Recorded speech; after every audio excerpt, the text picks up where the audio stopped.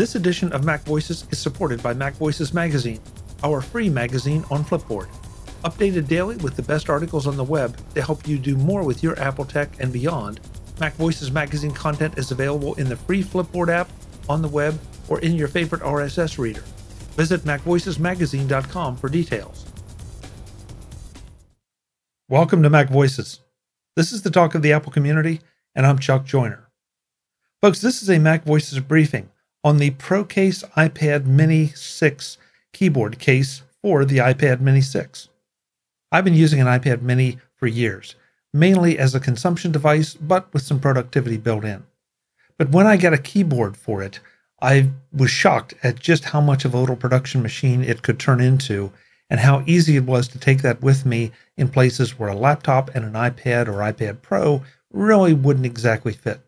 So when the iPad Mini 6 came out with all the power it represents, I was anxious to see if I could repeat the experience. I went looking for a keyboard case, and unfortunately, there's only one choice out there right now as I record this, and that's the ProCase Mini that we're going to be talking about here. So I ordered one and installed it. How did it work out? Let's find out. The case. The case is made of a quote-unquote composition leather that claims to protect from accidental drops and to resist scratching.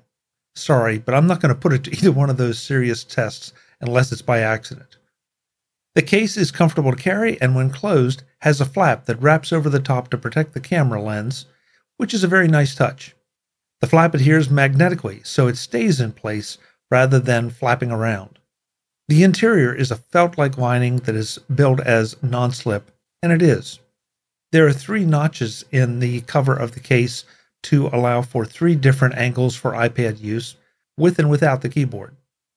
The case is a little wider than the iPad Mini 6, just wide enough to provide a compartment for your Apple Pencil to slide into, where it stays in place thanks not only to a tight fit, but also to the magnetic charging built into the Mini and the Apple Pencil 2. The keyboard. The included keyboard is as compact as you would expect and very lightweight. Because of its size, folks with larger hands will find it difficult to type on. I wear a men's large golf glove for comparison, and the keyboard is a little on the cramped side, although after about a week of use, I found that my miss keys were steadily decreasing in number. No, there is no trackpad. Sorry, you just can't have everything at this compact size. I'm not especially particular about my keyboards, and I found this to be similar to Apple's external keyboards, maybe with a little shorter throw. The keyboard adheres via magnets to the case when the case is folded out. Those magnets are more than adequate for keeping it in place, no matter how hard you type on it. The keyboard connects to the iPad Mini via a Bluetooth 3.0 connection. Once paired, I had no lag at all, even typing at my best speed. While I won't set any world records, I'm a competent touch typist, and the keyboard kept up with me with no apparent issues. In the top right of the keyboard is a series of LEDs that indicate caps lock, Bluetooth, charging, and power. There's also an on-off switch so you can conserve power in the keyboard for extended periods of non-use. It is charged via a USB mini port that is located on the side and to the right of the on-off switch.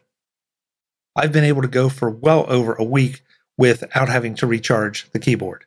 Actual use. The ProCase is a good solid feeling unit with the iPad Mini installed in it, with or without the keyboard included.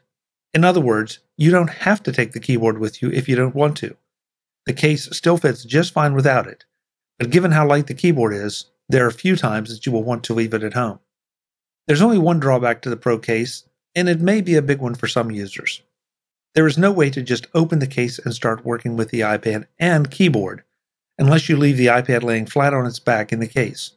Not the ideal angle for most of us. In order to use the dents in the case to prop the iPad up at common working angles, you must move the keyboard back down toward the user, then choose your working angle. For the case to close properly, the keyboard must be moved in past the first notch, but not too far, to allow the case to fold over. Keeping it too close to the iPad prevents the case from folding. Those strong magnets I mentioned are now a detriment, since you can't conveniently slide the keyboard around to suit you, and there is no common position that allows both propping the iPad and closing the case without adjusting the position of the keyboard. On the flip side, this might be an arrangement that you prefer, since you are free to position the keyboard anywhere on the folded out part of the case, or even use it completely separately, up to the limit of the Bluetooth range. You will have to make up your mind. Conclusion. The ProCase iPad Mini 6 keyboard case is a great iPad mini case with a number of nice features and one or two that may not be beneficial to you for your particular way of using that iPad mini. The keyboard may be a little cramped for larger hands, but can be adapted to. The case only comes in black, and it can be had for $33.99 on Amazon. That price point is comparable with other, albeit larger, Bluetooth portable keyboards, and you get the case and the keyboard integration thrown in, so it might be worth purchasing just for the keyboard alone.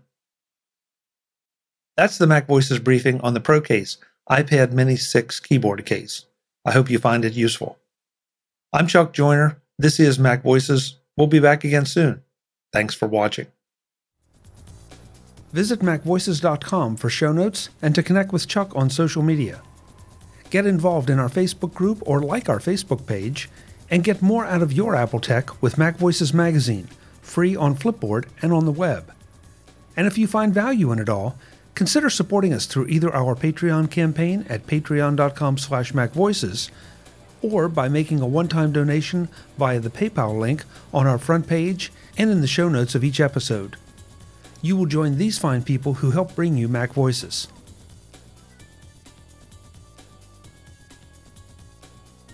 Advertising handled by Backbeat Media at backbeatmedia.com. Bandwidth provided by CacheFly at cachefly.com.